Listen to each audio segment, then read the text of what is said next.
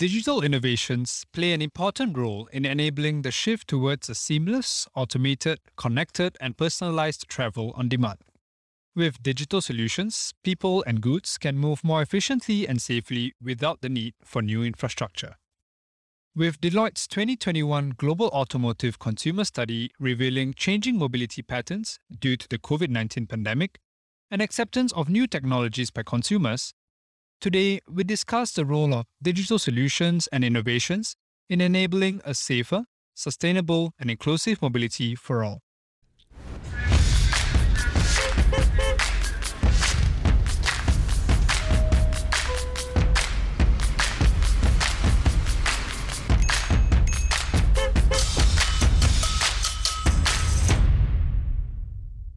Hi everyone, welcome to another edition of our Future of Mobility series, bringing you the top voices from the sector, decision makers, innovators, and shapers pushing the envelope on future ideas for transportation and beyond.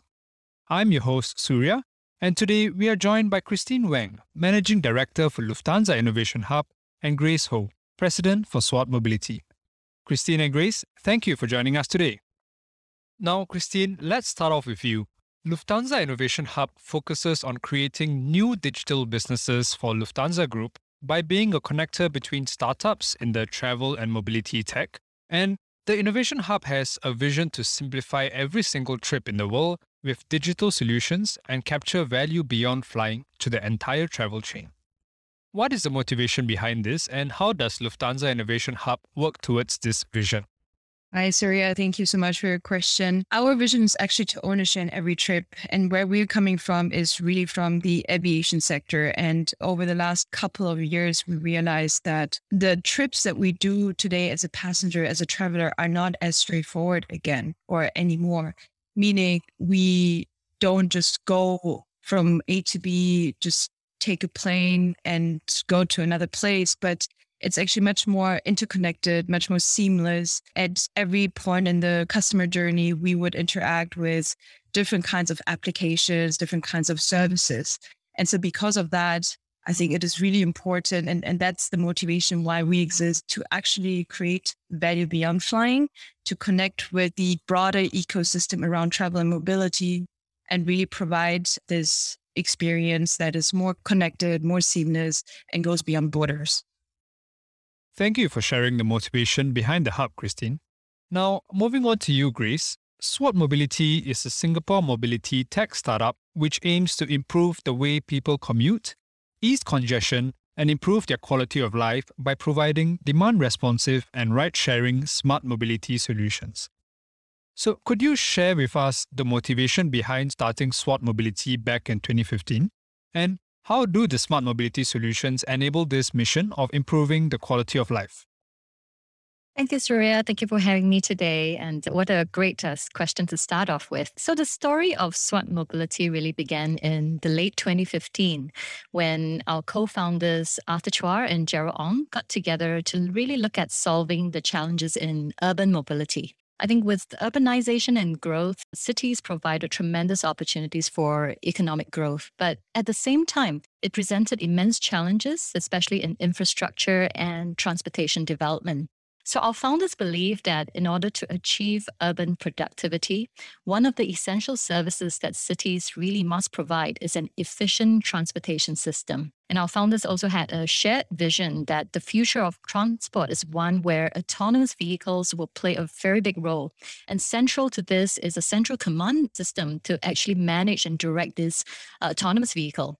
Hence, SWAT Mobility was founded. And while many large vehicle manufacturers focus on figuring out how the vehicle should move, SWAT Mobility actually focuses on where the vehicle should move to. And this is made possible through our very own dynamic high-capacity routing algorithm.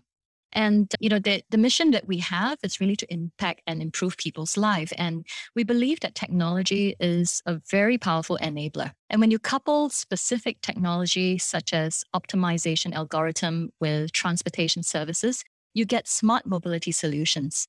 And some examples are on-demand bus services, high-capacity pooling of passengers from multiple locations into single vehicle, and also finding the best, most optimal travel time and distance route for people. So while Smart Mobility's customers are government and companies, we really put our customers at the heart of everything we do. And we look at impacting their lives in three ways. The first is really empowering the commuters.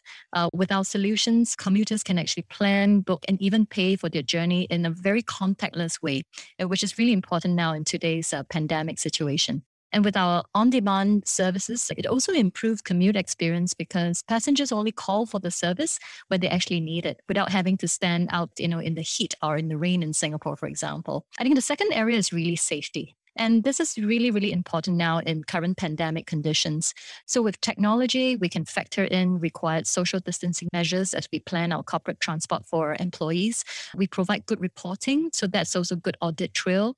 And we know, who boarded a bus, when, and with whom, all very important for contact tracing. And then, of course, with business reopening and pausing, the technology also allows us to better handle things like split teams and shift workers for employees. And then finally, because we are technology-led solution, we're also able to track and report carbon emissions.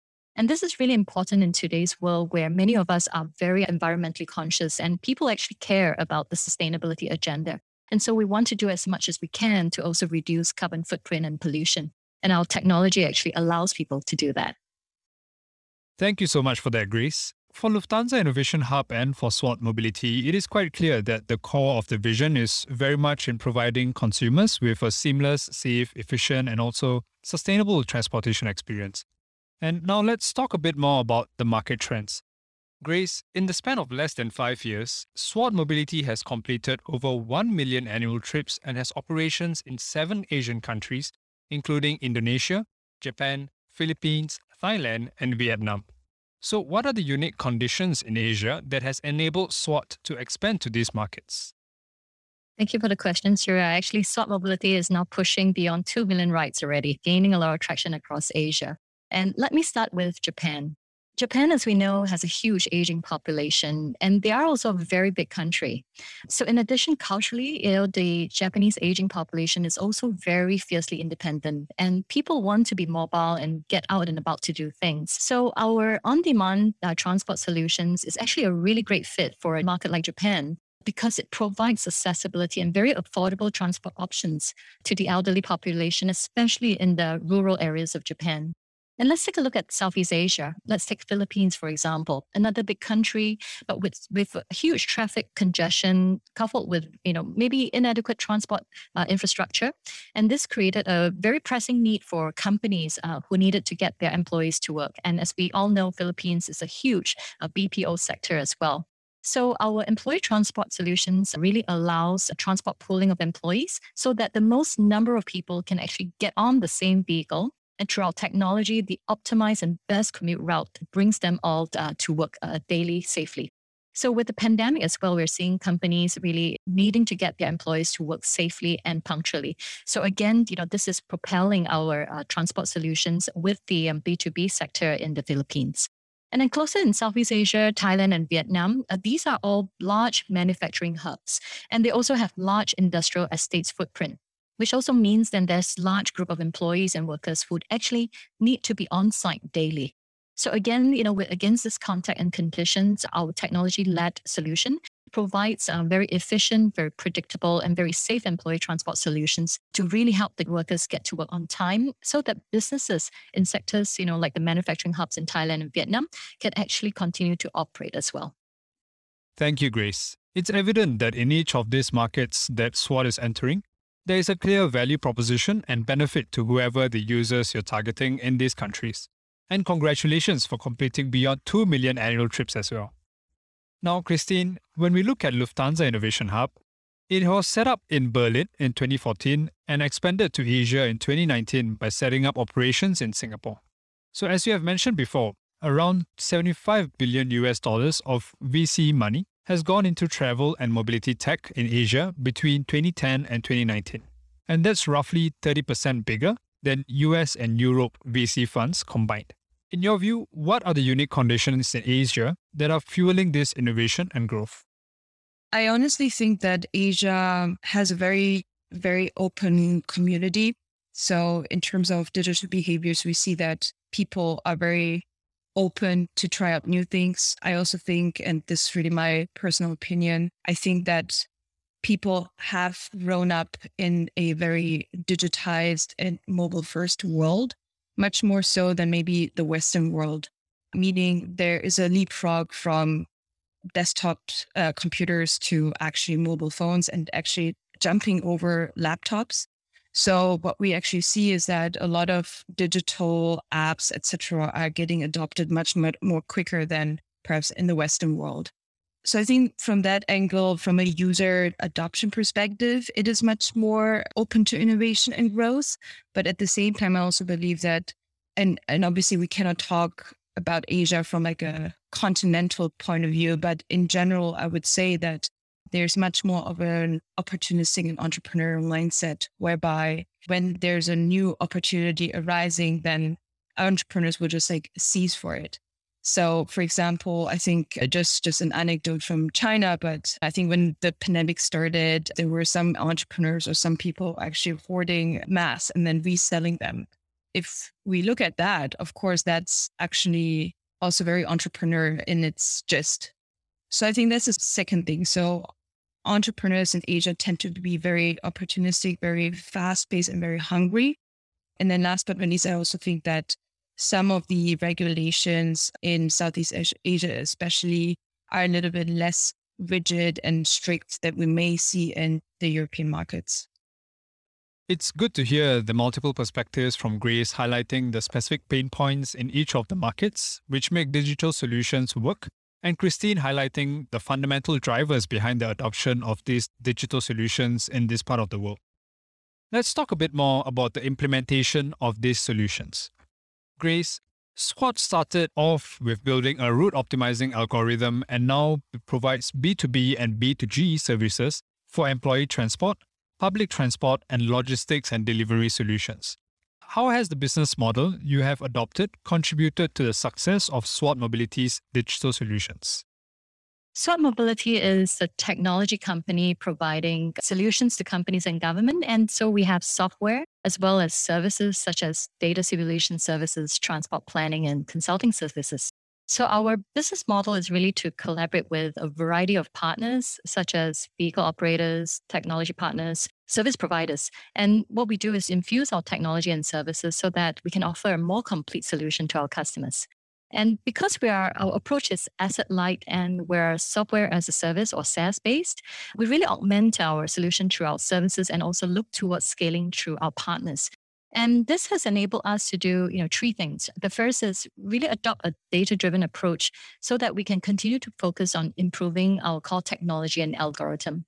And this is particularly important because the environment changes very quickly. And therefore, if we're able to take a data-driven approach and adopt with speed and agility, it gives us really faster time to market in order to release more product extensions to provide for the demand responsive needs of our customers. The second is because we're a SaaS model, that has also enabled us to expand our wallet share with customers and also secure future annuity revenue stream, which is very important for a small startup like ourselves.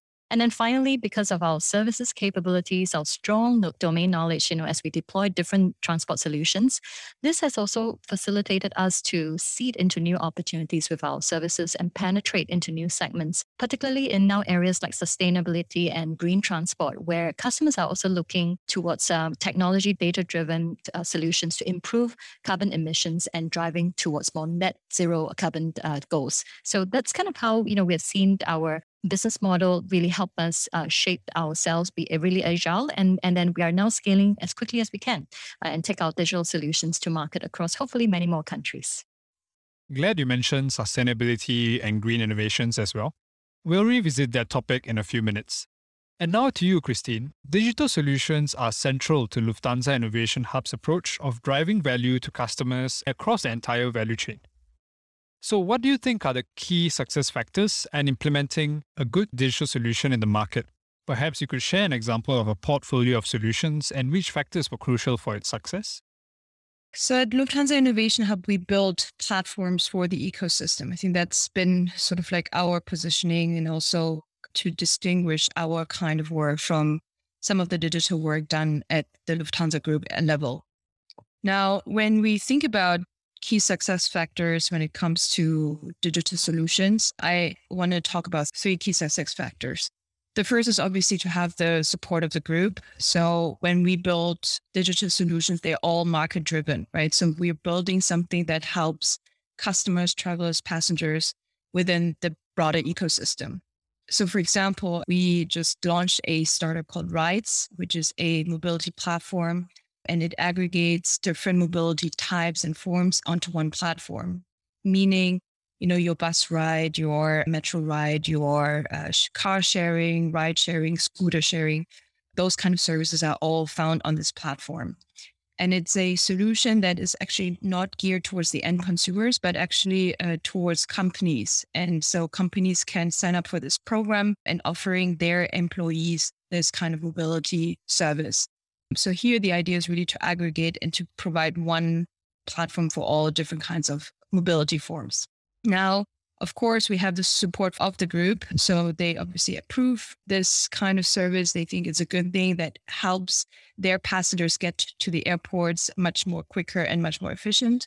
I think a second success factor is to have a very market-friendly cap table. So oftentimes what happens in innovation labs and hubs of bigger companies is that the majority of share and the majority of control is still within the bigger corporate and not with the venture builders or the entrepreneurs.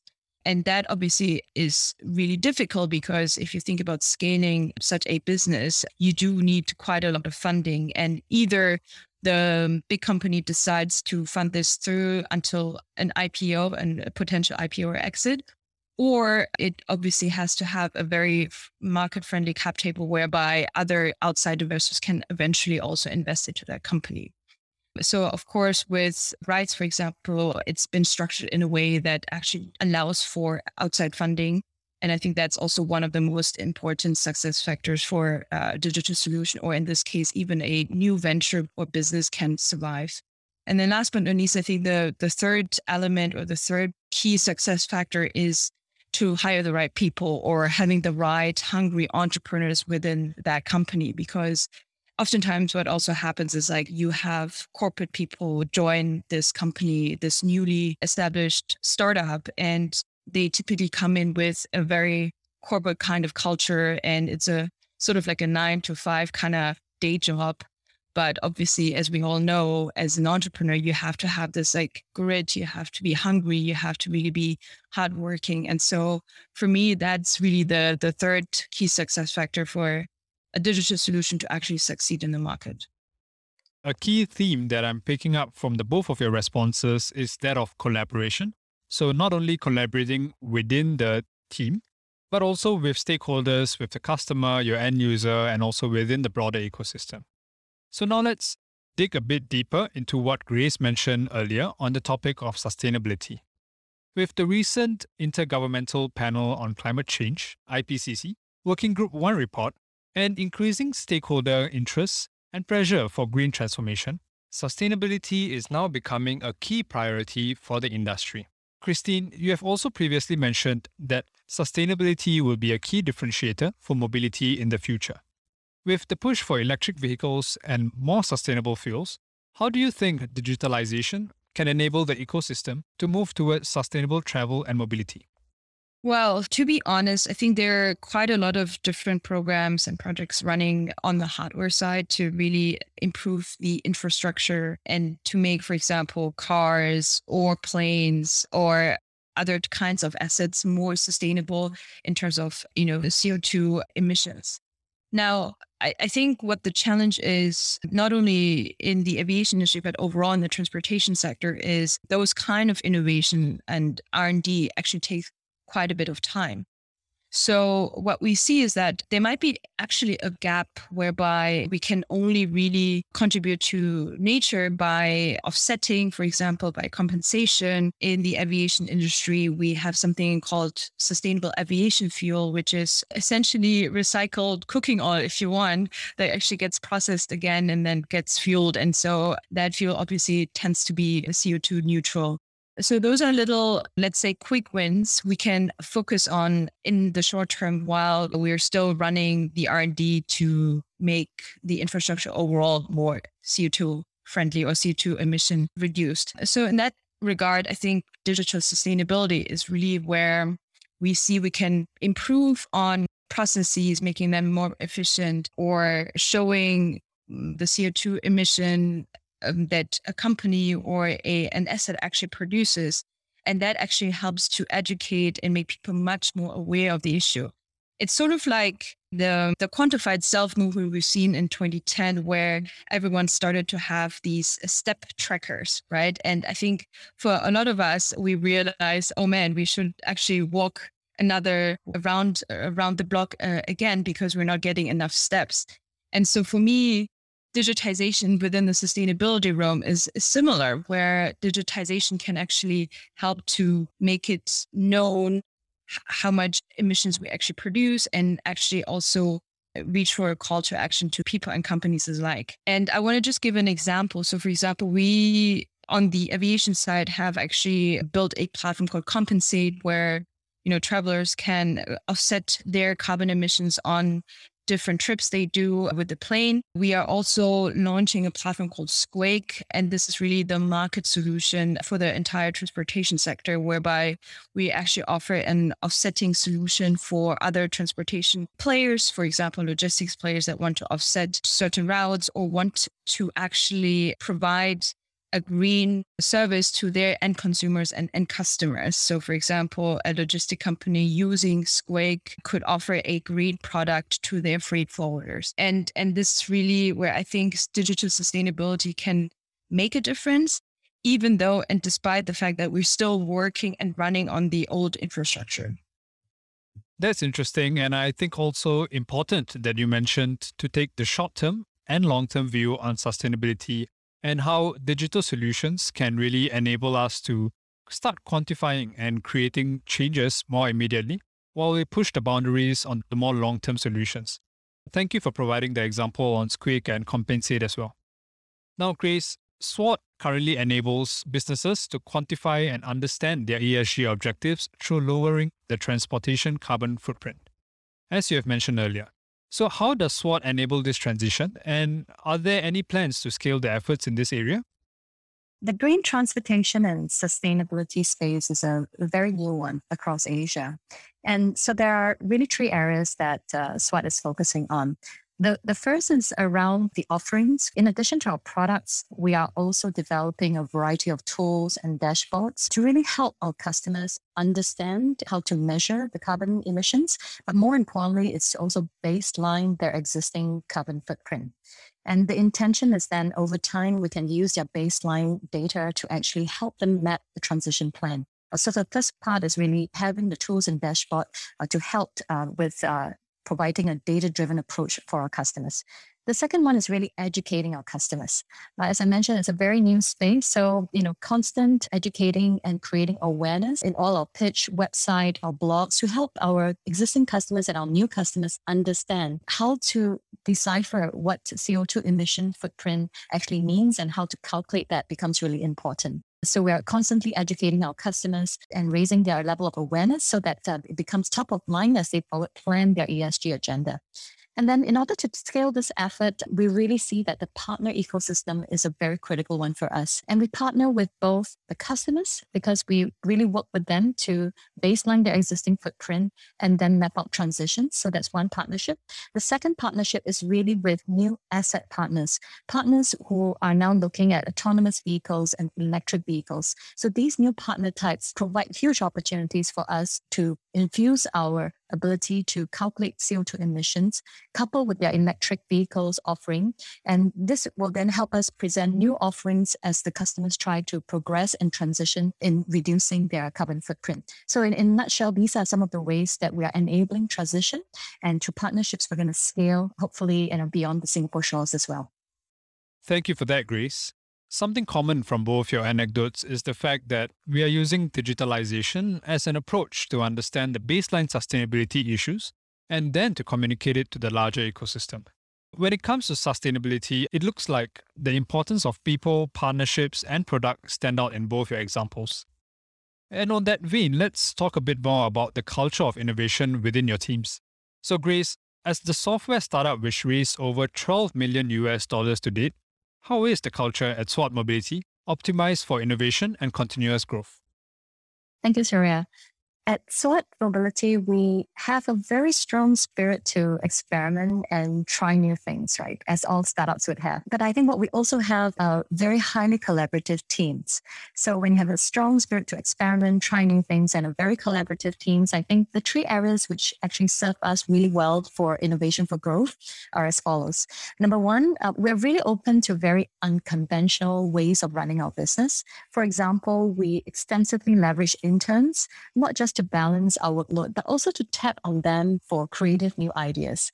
At the same time, these group of interns are also great pipeline of talent for us to convert into full-time staff, right, as we grow and expand across the region. The second one is really our people actually have a fair amount of autonomy and a lot of passion. They're always constantly looking for new online tools, platforms in order to do their work better.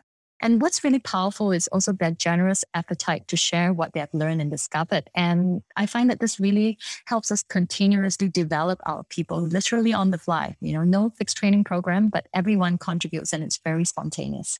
And then finally, I think our agile way of work is one that is very commendable because our teams really take initiative to form teams and squads, especially when we are exploring new ventures or when we're trying to fix new problems. So some examples are last year during the pandemic year, we quickly formed a squad to look at the new logistics sector and where the new use cases and application of our technology was possible. In addition to that, we also formed a sustainability squad because we realized that we are very relevant in that space and we needed to create what our voice and our position is. So we formed a sustainability squad and that's active right to now as we drive our new tools, new dashboard, and also new baselining approaches and engaging new customers. So I would say these are some of the very innovative ways that I'm very proud to share that, we are leveraging it continuously for even more innovation and for our growth. That was wonderful to get an insight into the innovation culture at SWOT Mobility. And Christine, as an organization constantly identifying opportunities and testing new solutions as well, how is the culture at Lufthansa Innovation Hub optimized for innovation and collaboration?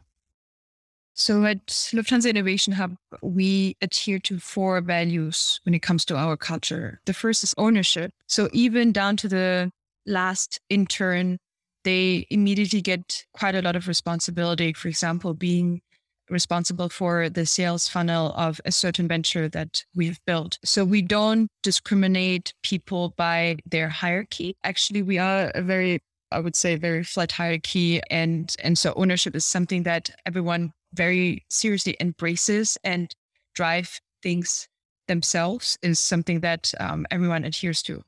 I think the second thing is we always attempt to have impact. So what I mean by that is not to do something for cosmetics or for marketing, but really we feel most proud and most successful when we build things that actually are adopted by the market. And having that kind of impact is also something very important to us. So collaborating across the different business streams that we have at the hub, collaborating with different kinds of people, from transformational people to designers to venture builders, and collaborating together. And then last but not least, also focusing on individual growth. And really, I think my biggest mission as the managing director is to provide people a platform for development or a platform of opportunities that they can leverage and really grow. And that's really the 4 elements that we live by day. I think what you mentioned about ownership, purpose, learning, and collaboration on top of individual growth is really meaningful. And thank you both for leading wonderful innovation cultures in your companies. Now let's talk a bit more about the topic that Grace has mentioned earlier, which is the pandemic. Grace, SWOT has mentioned earlier in 2020 that the pandemic challenges actually helped to accelerate SWOT's growth path. How do you see the road to recovery from the pandemic unfolding in the mobility sector? And do you think that the increased importance of transport providers we are seeing will still continue post-pandemic? I think The pandemic has definitely recalibrated and established what we call new normals. And as we see across Asia as businesses reopen, we are seeing companies take a much more focused approach in helping employees safely return to the workplace because business must continue to operate. Therefore, I think safety is paramount and top of mind for a lot of our target customers, especially looking at providing employee transportation for their employees to get back to work safely. And we think that safety is now a new table stake for all technology-led mobility solutions. And SWAT Mobility being a technology company, I think we're very well positioned to help the customers quickly get their act together so that they can mobilize their employees back to the workplace. And by the same token, then our partners, which are the transport providers, I think they now have a new role to play. And that role is ensuring that a safe ride is always a must for all employees. Services like sanitization of vehicles, providing maybe even contactless payment, being able to do contact tracing, definitely handling safe distancing measure and capacity restrictions within their vehicles are all now essential. So that's one change that we see in transport providers. The other trend we're seeing is that there is a renewed interest in on-demand transport services, particularly by public sector transport providers. And this means that these public sector transport providers need to look at catering to new consumer expectations, especially around safe distancing and preventing overcrowding on public transport. So again, SWAT Mobility already has an on-demand transport offering. So we see ourselves well positioned as well to work with public sector transport providers in this area. The third area is really smart cities. We see that the pandemic has actually accelerated several of the country's smart city plans. And therefore, we are super excited because we're really now expecting accelerated deployments of autonomous vehicles. And this will all help drive higher transport efficiency across the cities. And therefore, our technology plays really square and center in helping these autonomous vehicles better figure out the where to move. Hence, transport providers will also then need to really rethink their business and partnership models and hopefully embrace more technology providers like ourselves. Back to you, Surya. Thank you, Grace. And Christine, COVID-19 has posed a huge roadblock to air travel and greatly influenced consumer sentiment towards everyday travel as well. According to Deloitte's Southeast Asia's Automotive Consumer Study in 2021, the proportion of consumers preferring to commute by personal vehicles has increased from 37% to 52% after the outbreak of the pandemic. So how do you see the road to recovery from the pandemic unfolding in both the travel and mobility sectors? Surya, this is the $1 trillion question, I would say.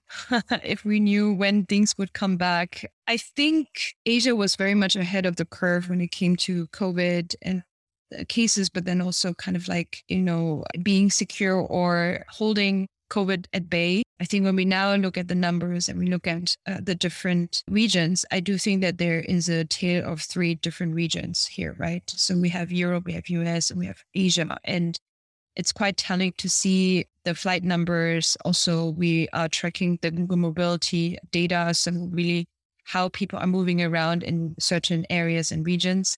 And we do see that EU and the US are currently much faster in recovery than Asia. And obviously, it's a very interesting question. Why is it that the way it is, especially given that Asia was so much ahead of the curve? And I do think that it has to do with a couple of different factors, such as obviously vaccination. Although in certain Asian countries, we do see high rates of vaccination, I also do think that the politics behind travel restrictions are one of the key factors for why people travel or not travel. And what I worry about is that we are becoming much more regionalized. And it is worrisome because obviously I think travel is really about connecting people and connecting the world together. And so right now we're seeing a bit of a trend that's going away from that. Actually, if I think about your question, I think about a book that I found very interesting to mention here, which is the book is called Prisoners of Geography. And it's a book that actually talks about how different wars are being won or lost given the geographical conditions of certain regions. And I get to this book because the whole pandemic actually reminds me of it, that it's very much not really based on the virus itself, but really the politics behind it that drives whether or not we're much faster in recovery of COVID. For example, what I mean by that is if I look, or I'm based currently in Berlin, and I look at Europe, and Europe is doing quite a good job in recovering and getting back on travel and mobility. But that's also because you have the European Union. And so people can actually freely move from A to B within the EU relatively easy. And I do think that in Asia, you don't have that kind of union. So obviously every country has their own regimen on travel restrictions, on quarantine, which actually deter travelers to travel. So my point being, and back to your question, I think A, the recovery of travel and mobility needs to be looked at from different regions. And B, I think what's the most important factor is actually how politics, how travel restrictions and policies are being lifted. Thank you for that insight, Christine. And let's look a bit more ahead beyond the road to recovery to the year 2050. Christine, what do you think the travel and mobility ecosystem would look like in the year 2050? And that's a fun question. Honestly, my bet would be that it would become much more around experience. And I do think that we are already on this train towards that kind of future. And maybe we'll see a virtualized form of traveling whereby some of the VR technologies are becoming much more sophisticated and you can actually travel from the comfort of your sofa. I think the second one is certainly, I'd be really hopeful to see some of these air taxis or urban air mobility vehicles flying around. I think that would be really cool. That definitely sounds cool and perhaps not too far from happening itself. How about you, Grace? What do you think the mobility ecosystem would look like in the year 2050? Thank you, sir. I really love Christine's answer. I do think experience is going to be paramount. I do think that four key things will be important for the consumers. I think consumers will want better experience. They definitely are prepared to pay for convenience, but yet there are also countries where still need to have transportation and mobility services that are affordable and accessible. So I think against this backdrop of new consumer expectations and needs, the mobility ecosystem in 2050 will be much more diverse and vibrant. I think that will spawn new collaboration business models. And therefore, I'm super excited to say that if I look into my crystal ball, I see many new and very different players in the ecosystem. And I would just summarize it as CATS, as in CATS. The C is for customers. I think corporate customers, government customers, and consumers will continue to play a big part because they are the ones who are consuming the mobility services. So they are a very important part of the ecosystem. The second one is really asset owners or new asset owners, especially those providing autonomous vehicles, electric vehicles, and even the traditional bus operators will continue to still have a role. The T really stands for technology providers like SWOT. So I think companies like ourselves, system integrators, software and services company will all come into the ecosystem mix because things will be technology driven. And finally, the S will be services providers. I do expect to see new players who will provide smart mobility solutions as a service offering, and even traditional players transforming into new services play as well. So if I look at the mobility ecosystem in 2050, I see CATS. Back to you, Surya. Awesome. And I'll be remembering CATS for a while. And Christine, I'm looking forward to the time when I can travel to Germany just from my sofa. And let's end off with a more personal question. Starting with you, Grace, what drives you to do what you do at SWOT Mobility? That's a great question, Suren. I would have to sum it up in my 3 Ps. The first P is really the people. I am tremendously privileged to work with a very talented team, very diverse, and the diversity actually presents a tremendous opportunity for me to learn from them as much as to share with them, what I know. So people, I think, is the first thing that motivates me daily. The second is being in this new generation mobility space, its purpose. I think I see an opportunity in my lifetime to look at developing new services and offering with my teams so that we can enable and help people to move better, to move smarter and safer. And all for the intention of better using our precious time to do things that really matter in our lives. So I do see that purpose as being one that drives me every day to do the things that we do. And then last but not least is really passion. I have spent more than 25 years in technology companies, and I still get excited about using technology to improve things. Also recently when I see opportunities for new application and use cases with customers. So while technology can be very challenging, it is actually very fun, very exciting, and very meaningful for me.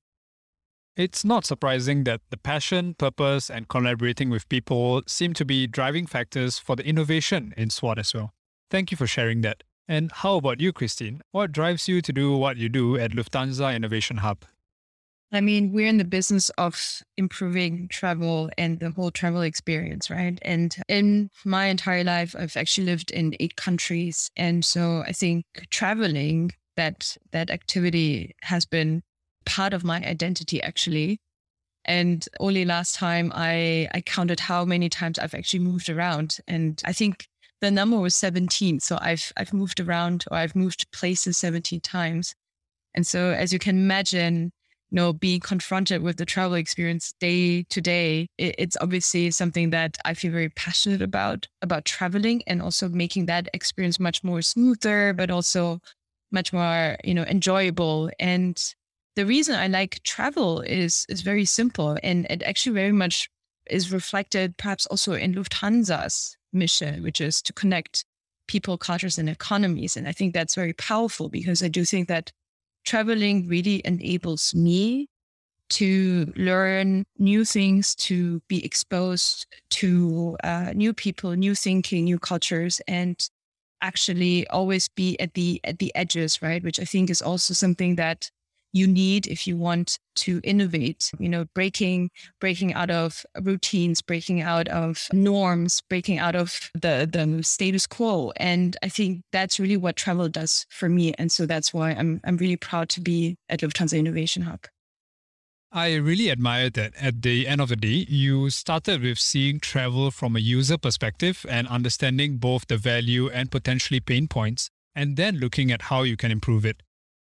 Well, that's all the time we have for today's episode. I would like to thank both our guests, Christine and Grace, for their valuable insights on driving digital solutions for mobility. In the meantime, if you want to comment on this podcast, all the topics covered, you can send us an email at seapodcast@deloitte.com. That's spelled SEA podcast@deloitte.com. Also, don't forget to subscribe to our podcast to get the latest episodes, which are available on Apple Podcasts, Google Podcasts, Spotify, SoundCloud, and Stitcher. I'm Surya, and until next time.